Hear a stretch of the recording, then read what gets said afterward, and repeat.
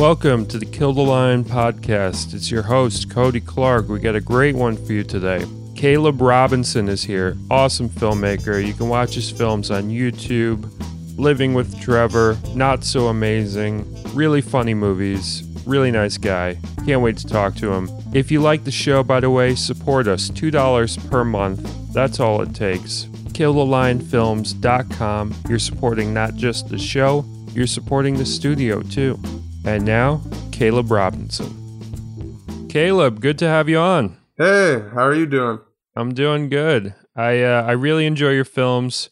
I've seen Living with Trevor. I've seen Not So Amazing. So I've seen your two feature films. I've been recommending them a lot on Twitter and whatnot.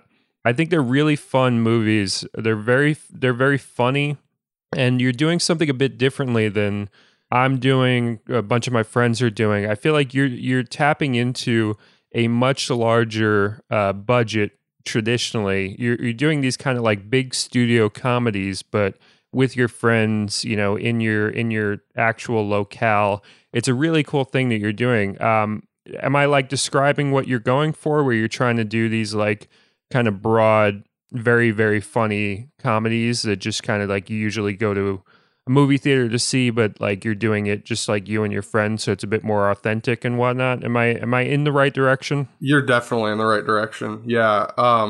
There's definitely a lot of influence from bigger studio comedies because that's kind of what I grew up on, I guess. But I guess I've grown up on that style of storytelling, so in a way it's just second nature for me to kind of go in that direction with it. But yeah, I mean, I guess my goal is to take the studio comedy format and kind of, by the end of my films, put it on its head a little bit, like with Living with Trevor and Not So. Both movies, towards the end, kind of take a slightly more dramatic turn than I feel like most studio comedies go in. But for the most part, that's pretty much what I'm going for. Yeah, in that way, it kind of reminds me of like the Jody Hill stuff, like Foot Fist Way or Observe and Report or Eastbound and Down. That kind of like balance between, you know, very, very funny stuff, but also a little bit darker here and there, a little bit more sensitive here and there. Was that an influence? Like maybe even like some of the Judd Apatow stuff. What stuff influences you directly as far as the kind of movies you make? Well, okay, so the ones you just named off outside of Judd Apatow, I haven't even heard of, so I need to go down that rabbit hole.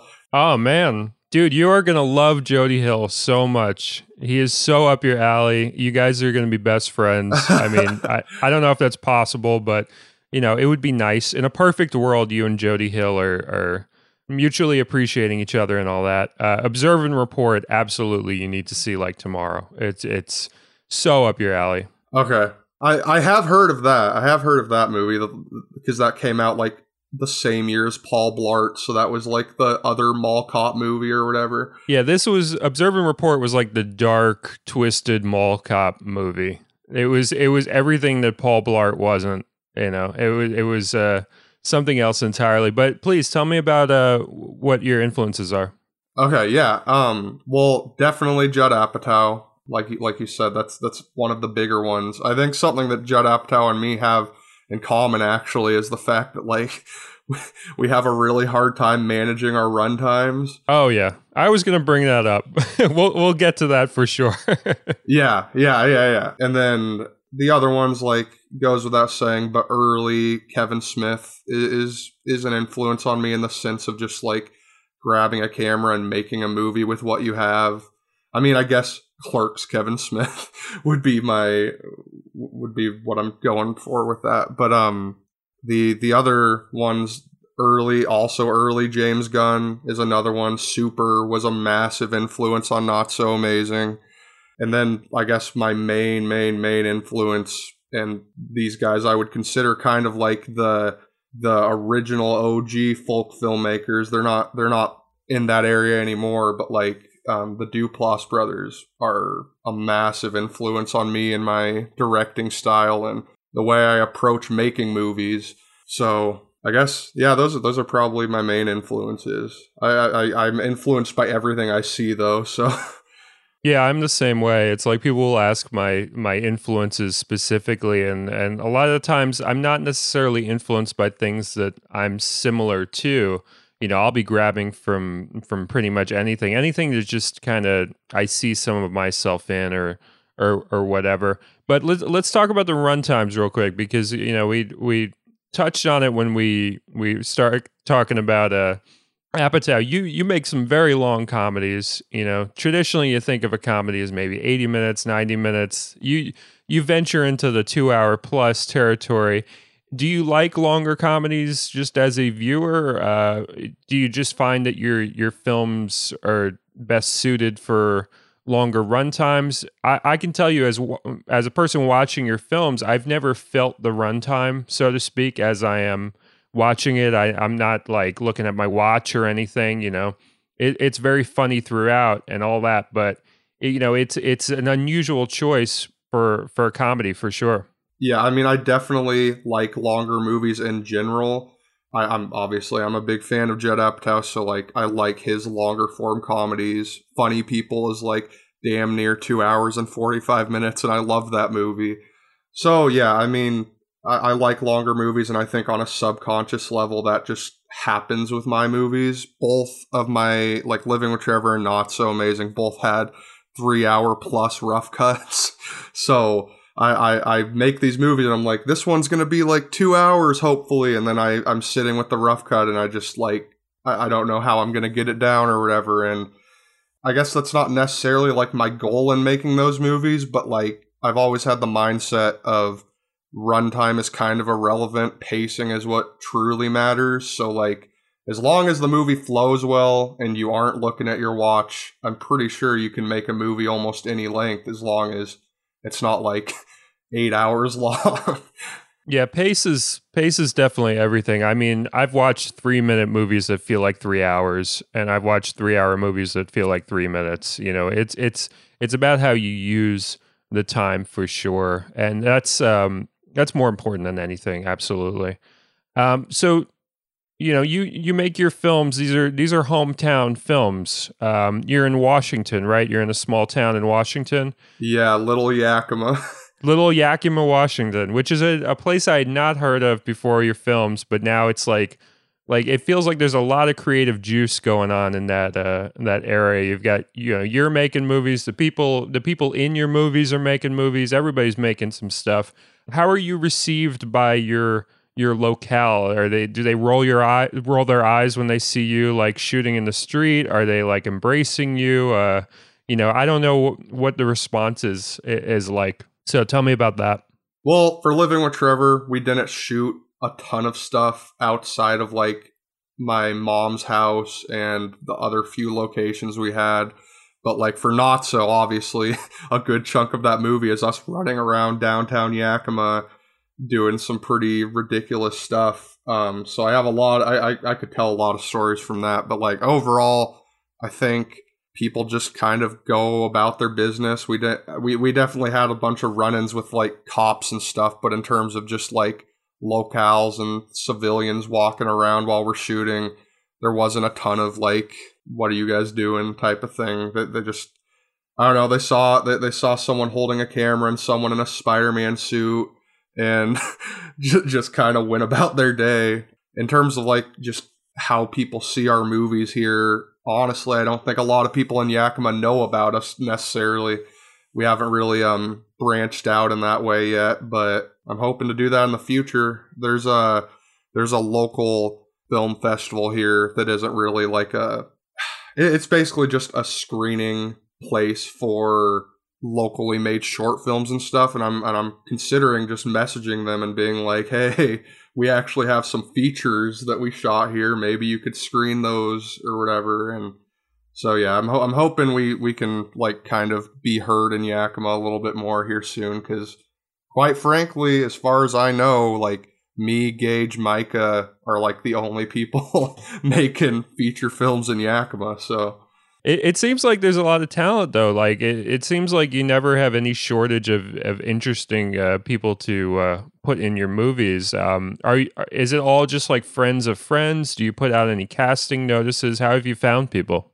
For Living with Trevor, it was friends of friends, friends and family, stuff like that. But for Not So, much bigger cast. So we ended up putting flyers all over Yakima. We made a little video, basically just going, hey, if you want to be in a movie shot here in Yakima, feature film comedy, let us know. And then we boosted that post on Facebook. And then I think we posted on Craigslist also. And yeah, so that's kind of how we built up our cast for Not So. And I'm pretty sure that's probably the route I'm going to go going forward for my next features and stuff. So did you have to pick from a lot of people, or what was the pool like? Because you wonder about places like Yakima as compared to like New York City. I feel like it's kind of a buyer's market for me. Like as far as like finding people, there's no shortage here. What's it like out there? It's definitely more scarce, but we did for the male characters, we got a lot of people. For the female characters, not as much, but we still had some choices we had to make. I think overall we probably had like 20 people audition, and then the rest we filled in with just friends of friends and stuff like that. Actually, I mean, I want to shout this guy out because he deserves a lot more credit than he's been getting for Not So.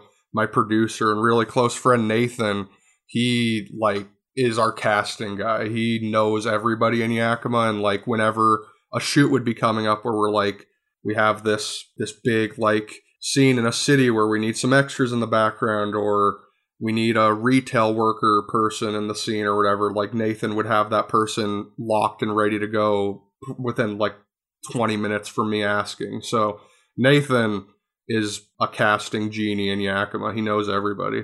That's great, and he's also a very funny performer too. He was very funny and Not So Amazing. So I mean, that's pretty rare. Somebody with that much chops as an actor and comedian, as far as like that's concerned, and also just a great producer. That's a dream. Yeah, he's fantastic, and him and I are working on some like the next features we're going to be doing together also. So I'm very excited for all of that. But yeah, like that's a thing that isn't really talked about with folk filmmaking, is like, and for good reason. There isn't a lot of producing going on, I feel like, with a lot of folk filmmaking, but like with my movies there definitely is, and it's an interesting dynamic for sure.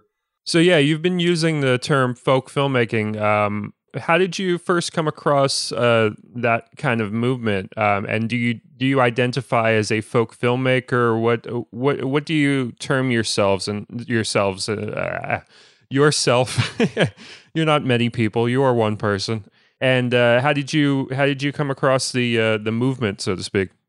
So for the longest time, I just called it no budget filmmaking, and that's pretty much what I call it. But like folk filmmaking is just a cooler name, I feel like. And yeah, so we met Dan Lotz pretty fast after Not So Amazing was released, and pre Not So Amazing being released, we were like pretty sure that like we were like one of maybe like 10 people making movies on YouTube that are like feature length. And then we came across Chlorine and watched it, and then we watched Dan Lotz's video about folk filmmaking and realized he had this entire playlist on his channel that had like just a ton of feature-length YouTube movies.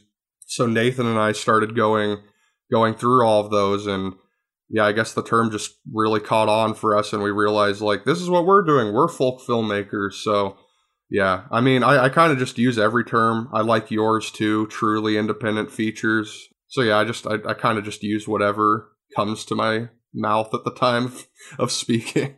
Yeah, it's great to be like kind of interchangeable with it, like how you call them movies, you call them films, you call it cinema. It's always good to have multiple terms. So you're not just a director, you're also an actor. You starred in Not So Amazing.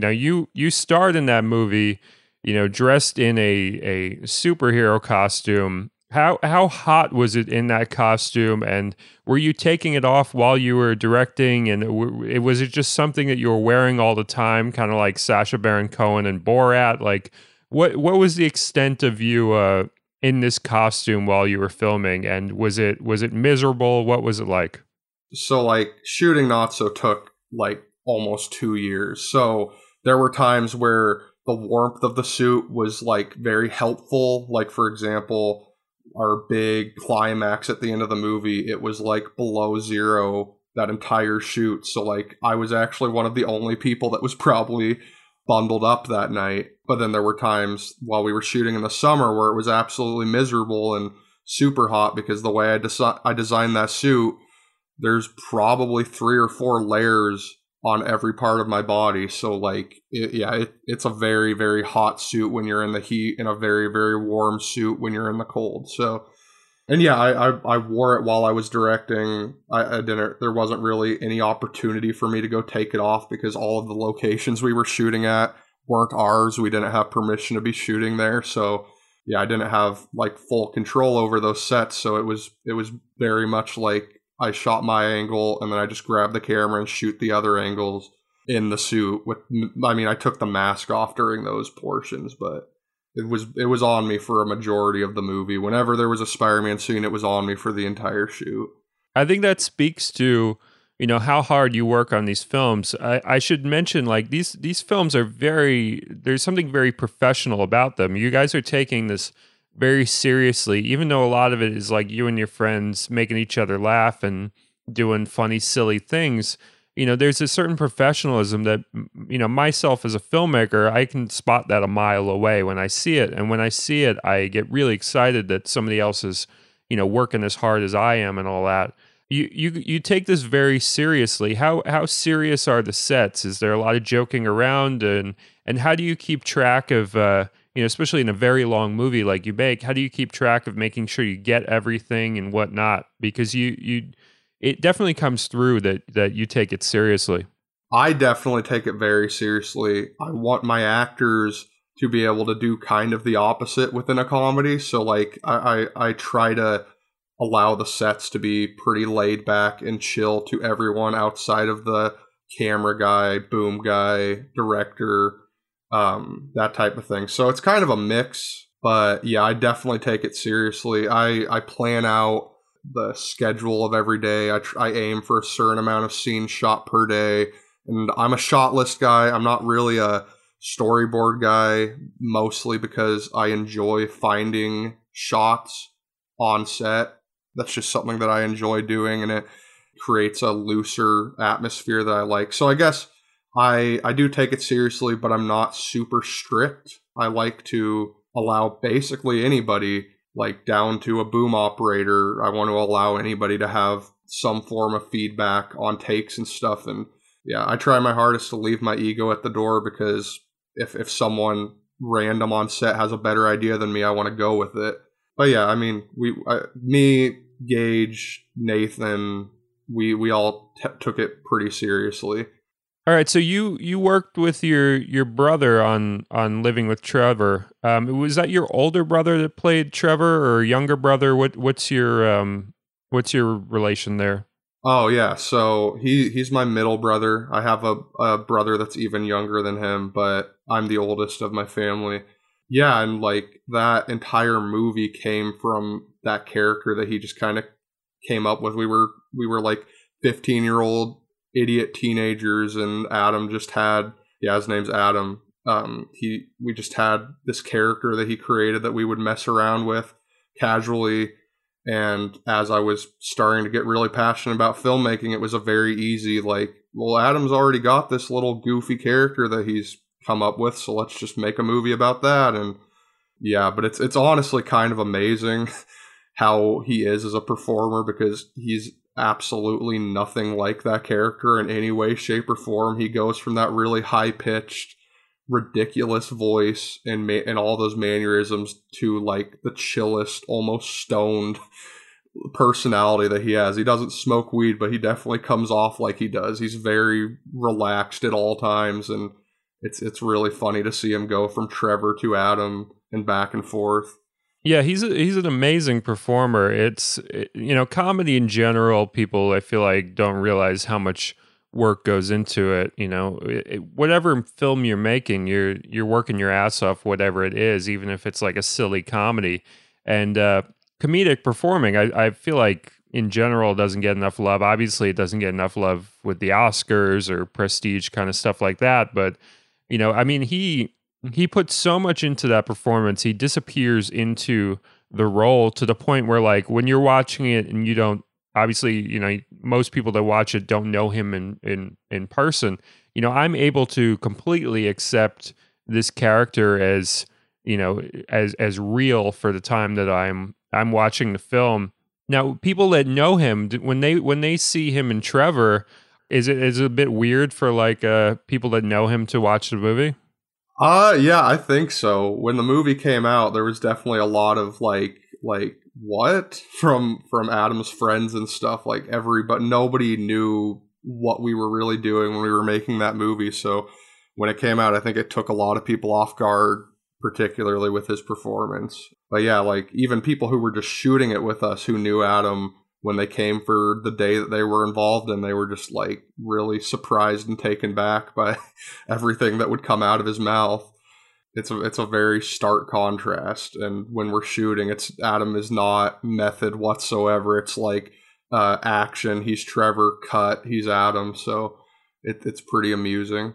Does he have any desire to do any other acting, or does he always kind of want to do Trevor if there's a camera on, or does he want to do more dramatic stuff? Because I feel like if you can do Trevor, you can do anything. You can do something a lot more dialed down. The world is his oyster as far as acting if he realizes it and wants to do that. What are his desires in that department?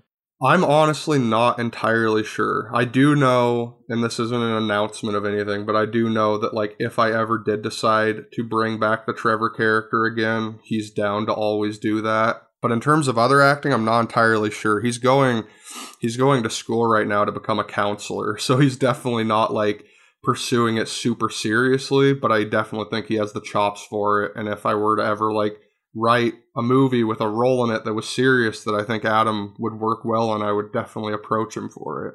Yeah, it might be interesting to even like put him opposite himself, where like, you have him as like his normal self and you have Trevor in a movie together. Just because like you said, he can switch it on and off. It might be something interesting to do in that department.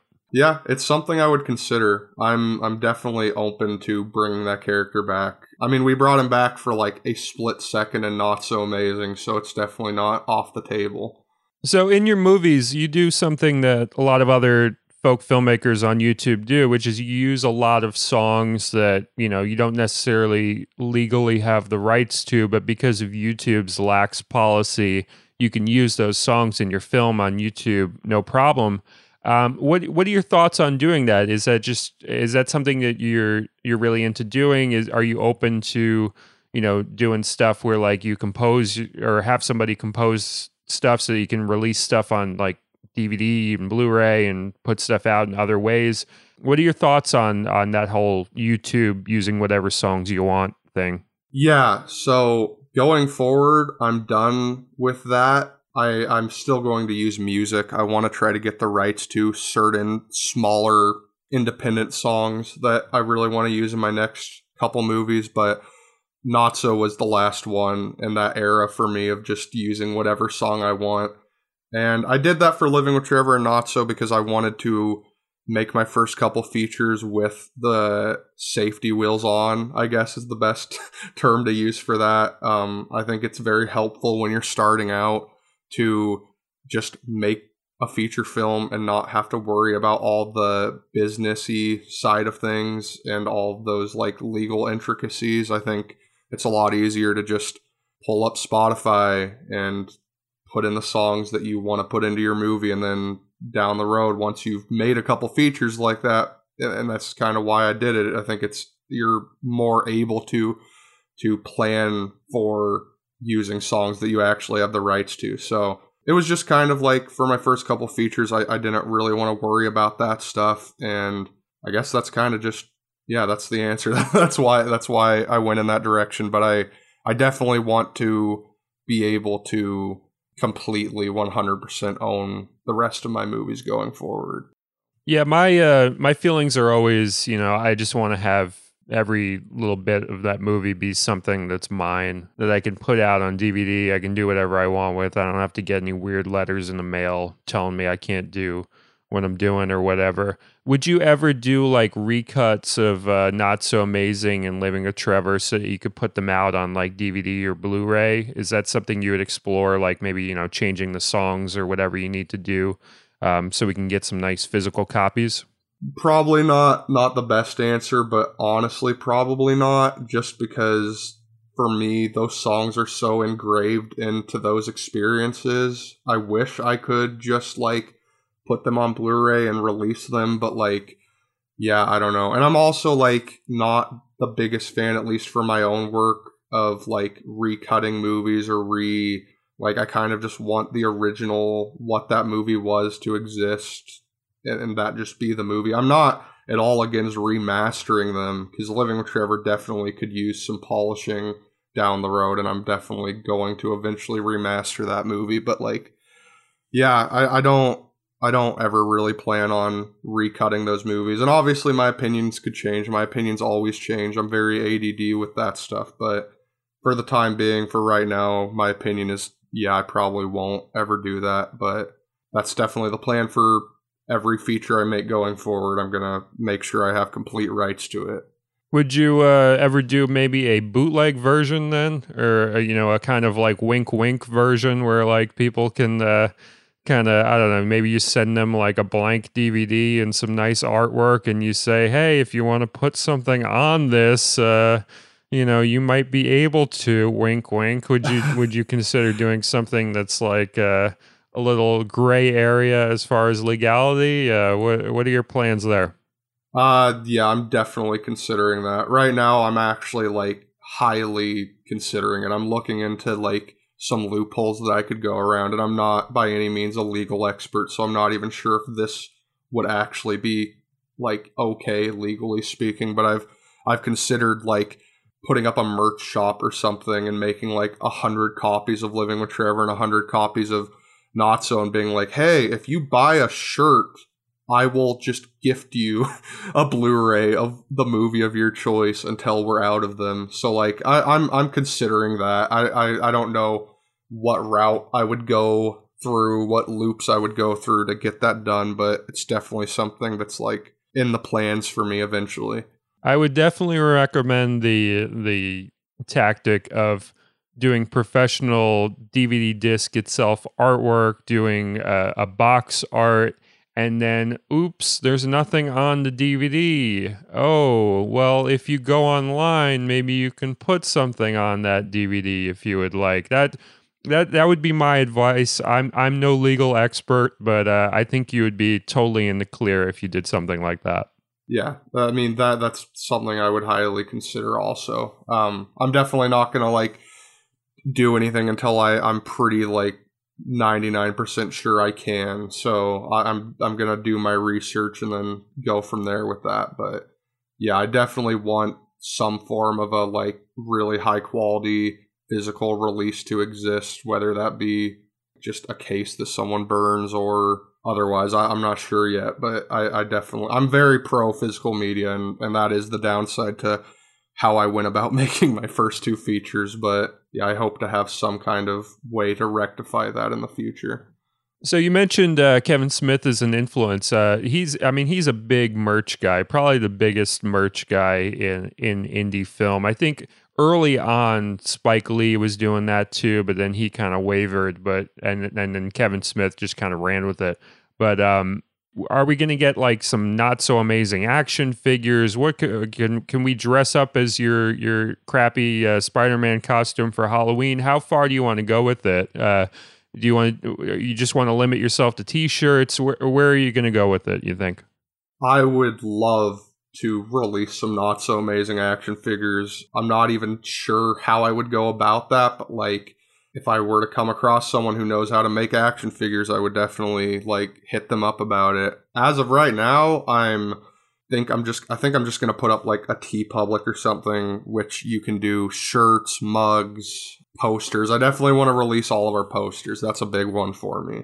But yeah, like for the time being, until I know how to do the other stuff, it'll probably just be shirts and stuff. But I am working on a merch shop like right now. It's a side project of mine that I'm doing this year. So there will definitely be Not So Amazing, Living with Trevor 7th merch coming out soon. Yeah, I'm trying to do similar actually. We're both in the same boat as far as increasing our merch and all that. We'll definitely have to compare notes and whatnot as we go and all that. So Kevin Smith, you like the early stuff. You know, it's a weird thing to say because usually if you say like you were influenced by Kevin Smith, it's like, oh, it's Clerks and whatnot. But for me, when I made my film Ramekin, I was super influenced by Yoga Hosers, which I feel like I'm the only person to ever make a movie because of Yoga Hosers. Usually people are picking up the camera because of Clerks or Chasing Amy or whatnot.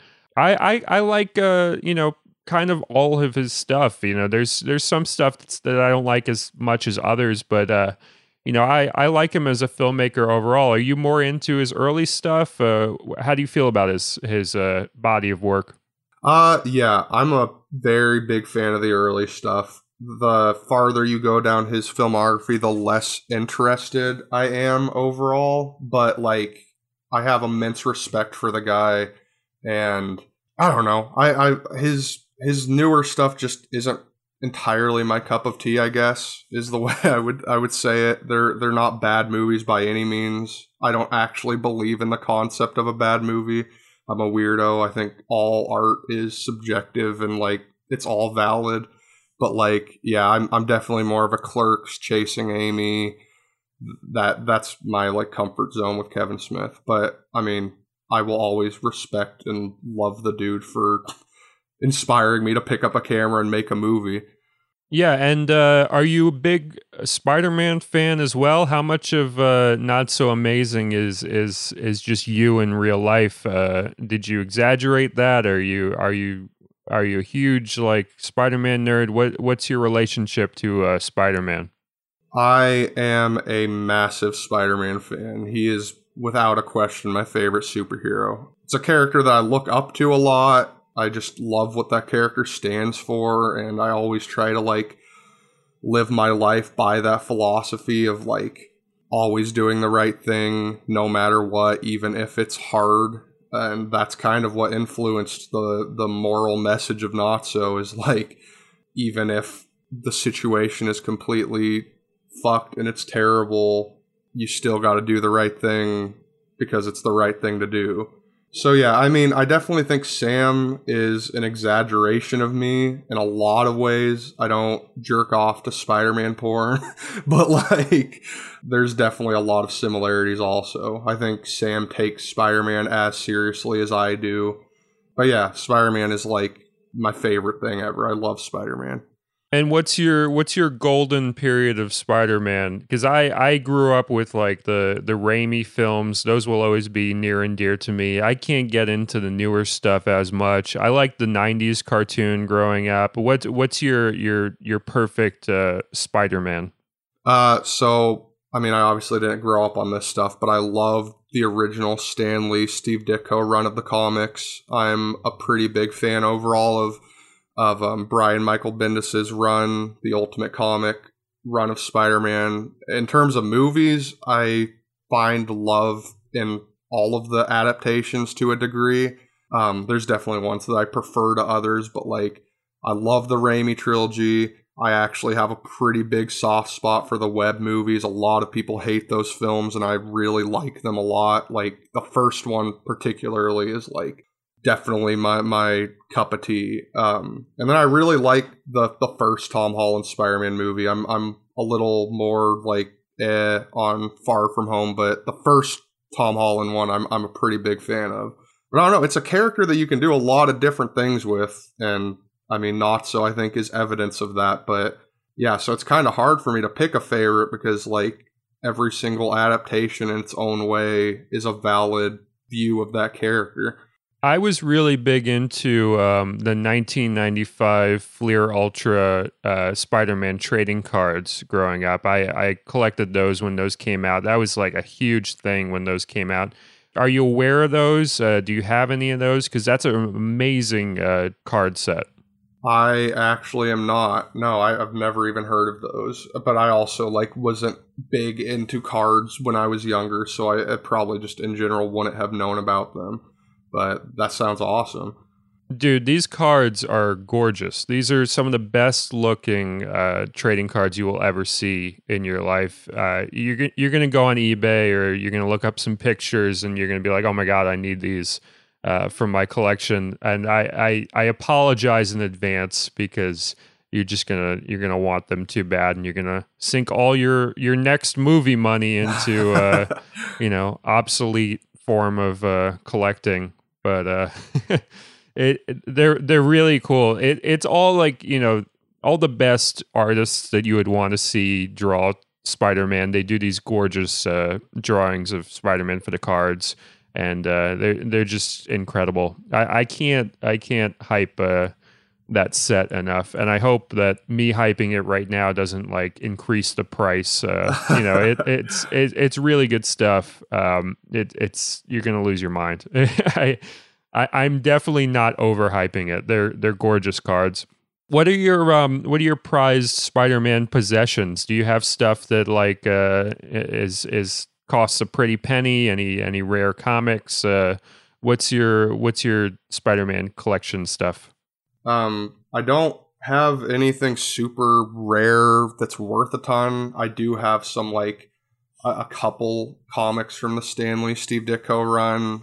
They're in pretty rough shape, so I'm sure they'd be worth like $5. But like, I have stuff. It's just not super rare, and it's not super like I wouldn't be able to make a lot of money off of it if I did ever want to like go and sell it. But I mean, I have all of the movies on like every form of physical media. I have a bunch of action figures. I have a bunch of comics, a lot of T-shirts and stuff like that. So yeah, I definitely have stuff. I haven't gone into the realm yet of really like rare stuff because I put most of my money into my movies, so I don't really have a ton of money to spend on stuff like that. But one day I would like to have some of that stuff. So how much did you put into Not So Amazing or Living with Trevor? What are your budgets like for these movies? Living with Trevor costed more than Not So because I was buying all of my equipment. I think I probably spent somewhere around like 500, 600 on Living with Trevor just for all the equipment and stuff. Not So, honestly, probably in like the $150, $200 range because it was mostly just the suit, the prop guns. I did buy a better boom mic. But yeah, I try my hardest to not put a ton of money that I don't need to into the movies. But yeah, so like total under $1,000 for both of them. You're a man after my own heart. I'm always encouraging people spend as little as possible making your movies and make a lot of them. Just keep cranking them out. I don't think I've spent more than $500 on a movie since my first film, which was when I had to buy equipment. So of course, the first film always costs the most. But in general, I've made movies for like $0. I've made movies for like $25. I've made movies for really small amounts of money, and nobody watching them is going to know the difference. They might think they know the difference, but they really don't. At the end of the day, you can get a lot of stuff for free. So I would assume when you're shooting your movies, you're not really ever paying for locations. You're just kind of stealing locations out in the street or shooting at friends' houses. Is that how you do it? Yeah, there were like 2 locations in Not So that I got permission for, but I didn't pay for any of them. One of them I paid for in like a favor for a favor type of thing. The location that we shot the final fight in is owned by a guy who owns an arcade and a smoke shop. So I was like, hey, let us shoot there for 12 hours straight this night, and I will make you 2 little commercials that you can post on your Facebook page. So, but yeah, I haven't once in both of those feature films paid for a location, and I don't plan to going forward unless there's like a location that like is absolutely 100% required for the story I'm trying to tell, and there's only one place that I can shoot it at, and they're making me pay for it. So I'm definitely of the mindset of like milk the run and gun thing for as much as you can get until someone stops you. And what are the next kind of stories you want to tell? Do you want to keep doing more comedies? Do you want to do more dramatic stuff? Do you want to do horror? I don't know what's on your plate, but you don't have to reveal plots too much. But what are you working on right now? So this year I'm taking just the year off because Not So just destroyed me. But I'm taking that year and writing my next 3 features, which I already know what they're going to be. I won't announce them here because I'm not ready to do that. But I definitely am trying to transition more into drama. That is like kind of where I want to be. I started with comedy because I love comedies, and I think when you're starting out, it's better to start with a genre that you know for a fact you can do and be taken seriously doing it.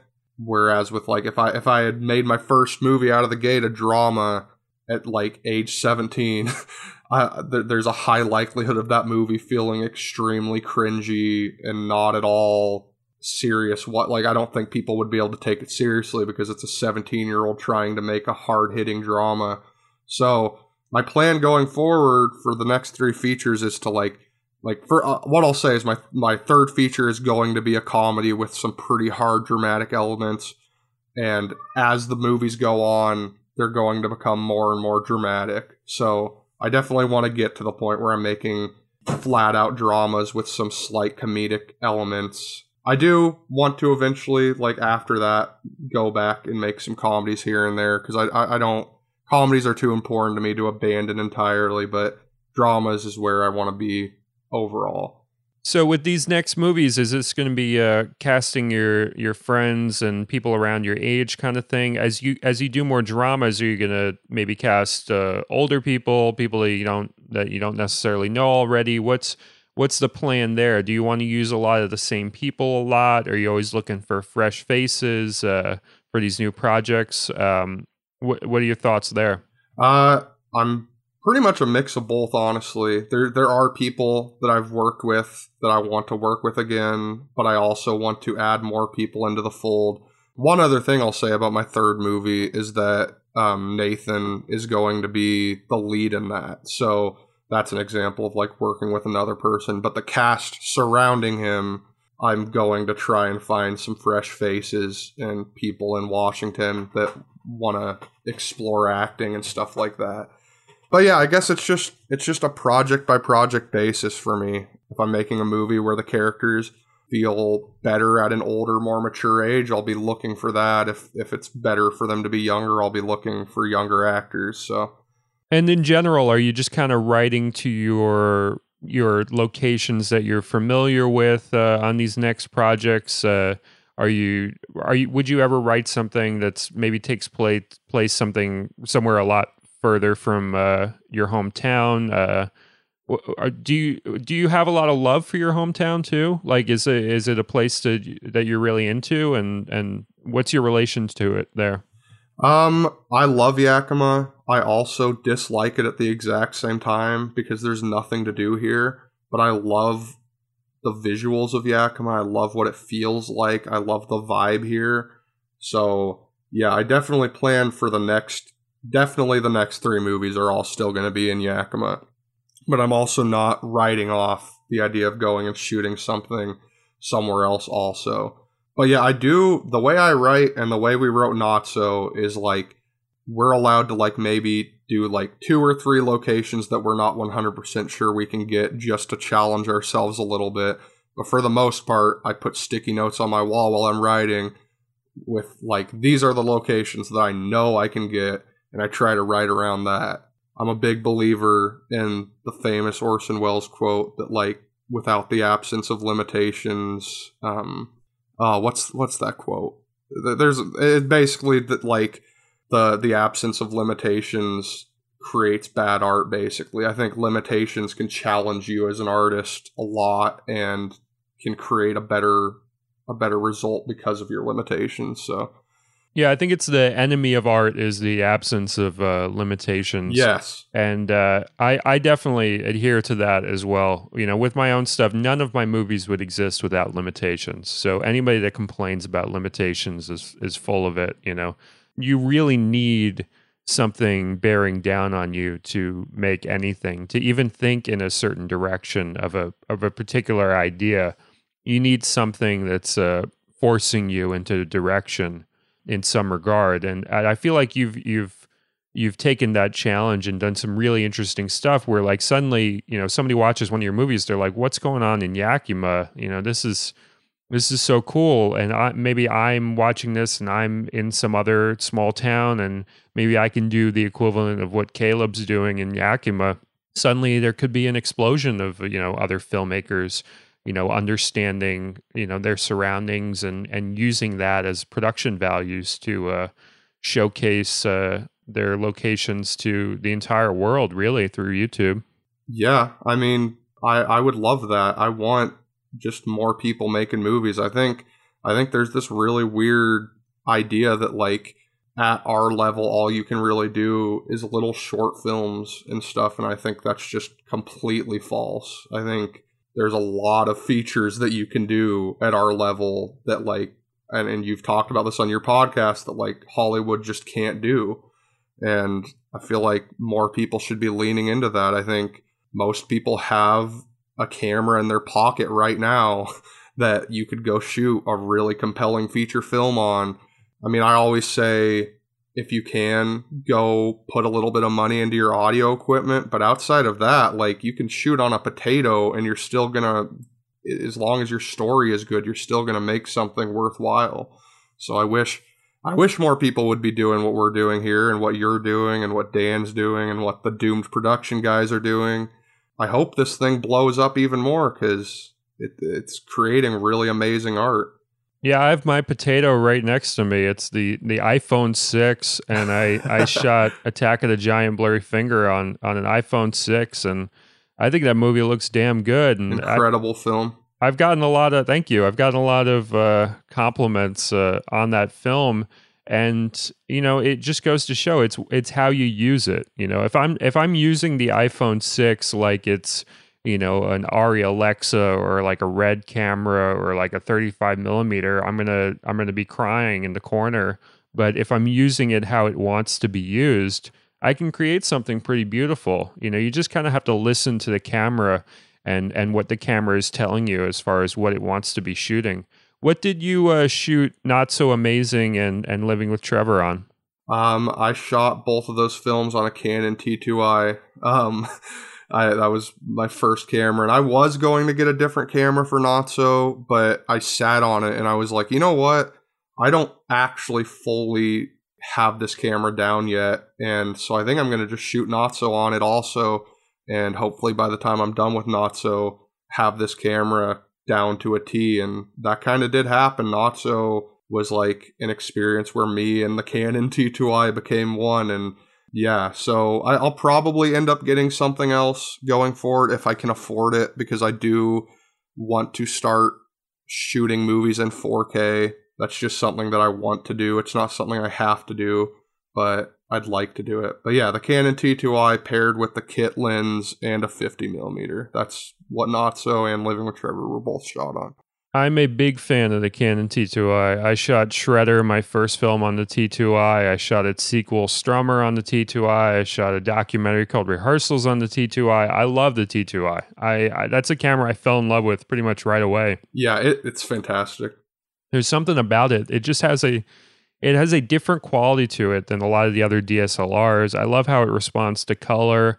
It's very intuitive. You can kind of have this feeling where it's an extension of your body once you spend a little bit of time with it. The image stabilization is quite good for one of those early DSLRs. That was a life-changing camera for me. That's the reason I'm a filmmaker today, is because I picked that camera up. And I hope people listening at home realize this is a camera you can get on eBay right now for like maybe $200. Yeah. So you are not far away from your first film by any stretch. If you like any of my stuff, if you like any of Caleb's stuff, that T2i is sitting there on eBay collecting dust, waiting for you to buy it. Wonderful little camera, I would say. It'll get you a long way. Like, yeah, you can do a lot with that T2i. It's never about the camera. It's about how you use it. And that T2i has a lot of potential that if you tap into it, you can create some really amazing images. And how do you handle audio? What's your audio setup like for when you're making your movies? I can't even remember the exact brand name. It was like an off-brand Chinese $30 boom mic that we used paired with a cheap Zoom recorder. But like it actually produced some pretty good audio. Well, nobody would know it. Your films sound great. Yeah. Living with Trevor was recorded on a phone, and I mean, the nitpicky side of me like wishes that I would have just like used my allowance at the time because I was still a teenager on like that $30 mic. But like, I'm still very proud of the fact that like Living with Trevor sounds at least competent, and it's recorded on a really cheap Android. Yeah, but Not So was on that $30 boom mic, and yeah, I think like you can, as long as you get the mic close enough to your actors, you're gonna get some pretty clean audio. Yeah, a lot of it is technique for sure. You can, use a $30 boom mic clearly because that movie sounds fine. Nobody would be like, "Oh, I liked it, but the audio was terrible." No, everything is firing on all cylinders. It's fine. There's no weak point as far as the technicality of like how it was made or whatever. It's just technique. It's just about using the camera well, using the boom mic well, which you can learn on YouTube pretty easily. Yeah. It's not that hard to figure out. A lot of the people helping you out, is it just people that kind of learned it by themselves? Do you have anyone on your crew that's like more experienced? Is everybody just kind of figuring it out as you go? Because in my opinion, I feel like most jobs as far as crew on film, you can kind of learn it in an afternoon or just with a little bit of practice. It's really not that complicated. Yeah. I feel comfortable saying I think we're all at a fairly similar level. I think we're all learning together still, and God knows I still have stuff to learn. But like, yeah, I think we're all learning together. Some people might be a little ahead of others in terms of skill and stuff, but I think we're all catching up to one another project to project. And as far as producing, I know you produce films as well. Are you going to be producing anything else coming up that's not your own directorial stuff, or are you just going to produce your own films? Well, I'm not against it at all. That's always like when I originally made RC Films, the whole idea was a label for the movies that I direct and also a roof for other filmmakers to put their movies under. So like if someone comes up to me with a script that I think is really good, I'm definitely down to produce other people's movies as well. I want to do my part as part of this community and help as much as I can. I mean, that's how Seventh happened. Micah came to Gage and I with this story that we both thought was incredible, and we were just like, Micah, you need to make this. Like, let's figure out how we can do that like this summer. And then we went and did it, and the movie turned out great. So yeah, I mean, we're kind of in a transitional period right now with RC Films. A lot of us are going to be going in different directions and doing our own thing, but Nathan and I are staying with RC Films, and we're definitely pursuing some people about potentially continuing that producing other people's movies thing. And yeah, I definitely want to keep doing it.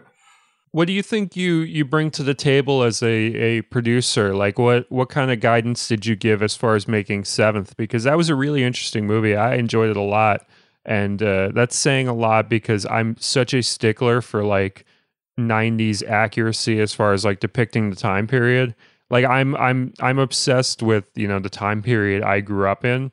And like it was such a better depiction of the 90s than I've seen from pretty much anything else. There's a couple little nitpicks I have with it, but overall it was way more accurate a depiction than something like mid 90s, that came out, that Jonah Hill movie or other stuff that just kind of tries to ape the 90s. This was a very homegrown, I think pretty good depiction of the 90s, I would say. What was your guidance as far as producing that film?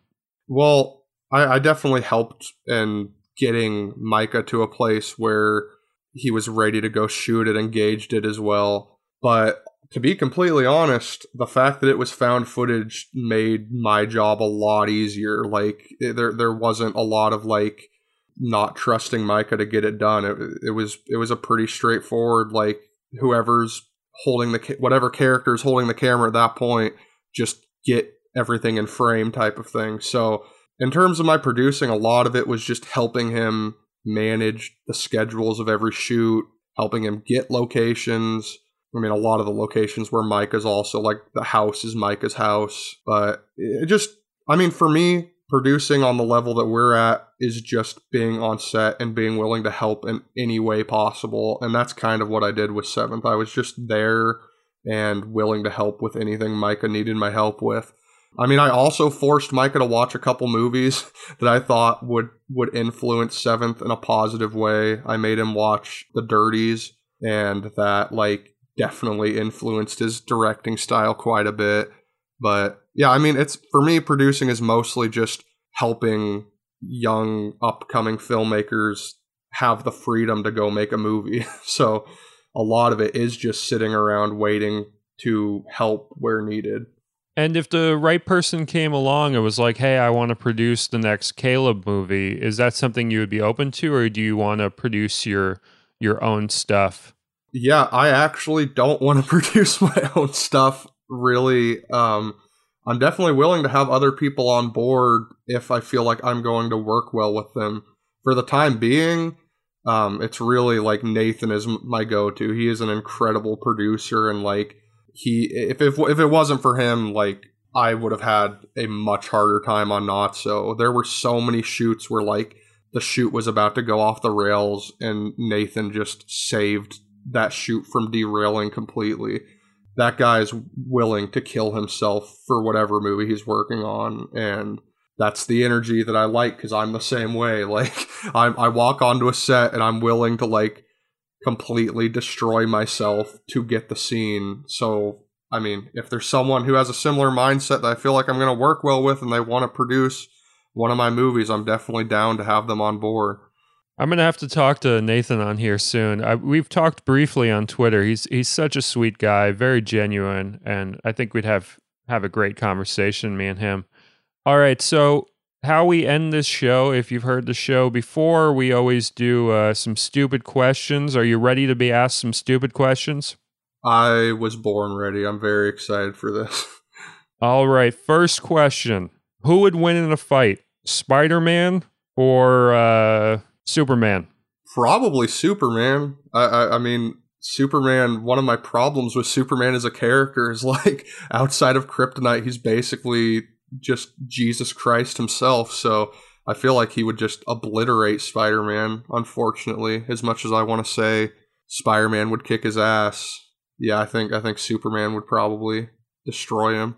What if Spider-Man had some sort of like weird problem where like kryptonite got into his web and he had like kryptonite web? What would happen there? Then I guess the situation would be a little bit different. Yeah, I mean, I guess Batman has kicked Superman's ass before in a similar manner. So I guess if Spider-Man did have access to kryptonite and he was able to like meld it with his webbing, then like, yeah, I guess the odds would be higher. I'm not sure. I guess, yeah, maybe Spider-Man would win in that scenario. I just realized there wasn't much web in Not So Amazing. Was that a choice where you're like, man, we can't really pull off the web, or are we just gonna like back away from that? What was the choice there? Well, I mean, considering the framing of our movie is a person in the real world trying to become Spider-Man, it was just the limitations of the real world. We unfortunately at this point in time don't have webbing and web shooters, so I decided to give him a baseball bat instead. Yeah, baseball bat and web, it's just the next best thing for sure. It's a very natural evolution. All right, next stupid question. We see a lot of your butt crack in Not So Amazing. Is that something we can expect going forward in all your next films, or is that just a one-time thing? So I have made it a thing where like I either have to appear in my underwear or I have to show my ass in every movie I make. So there will definitely be some more ass crack in the future. Is that marching orders from Nathan, or is that something that you're just you're always making sure happens for yourself? I'm always making sure it happens for myself. Yeah, I have a very juvenile sense of humor, and and butt cracks make me laugh. So whenever it feels fitting to the scene, yeah, I just make it happen. All right, so fans of your butt crack out there listening, there's going to be more coming. Just you wait. Yeah. Is there ever going to be like an extra butt crack edition, that you put out down the line of any of your early films, or because you got to cater to the crowd that's out there that's just clamoring for more. Yeah, I mean, I might be able to scrounge up some extra deleted scenes or something. We'll see. I don't know. All right, well that's good news. It's always good to end on some good news. Calob, it was great talking to you. I really enjoy your films. I'm really looking forward to the next ones coming out. I know you're just going to blow me away like you've been blowing me away with what you've been doing so far. Well, I appreciate that, and I love your stuff too. I wish I would have been able to talk more about your stuff because I'm a big fan of yours, but yeah, so it means a lot. Awesome. Thanks for talking, and hopefully we'll do this again soon. Yeah, sounds good. Thank you all for listening, and if you love the show, please support us. $2 per month. KillTheLionFilms.com. You support the show, you support the studio. Just $2 per month. See you soon.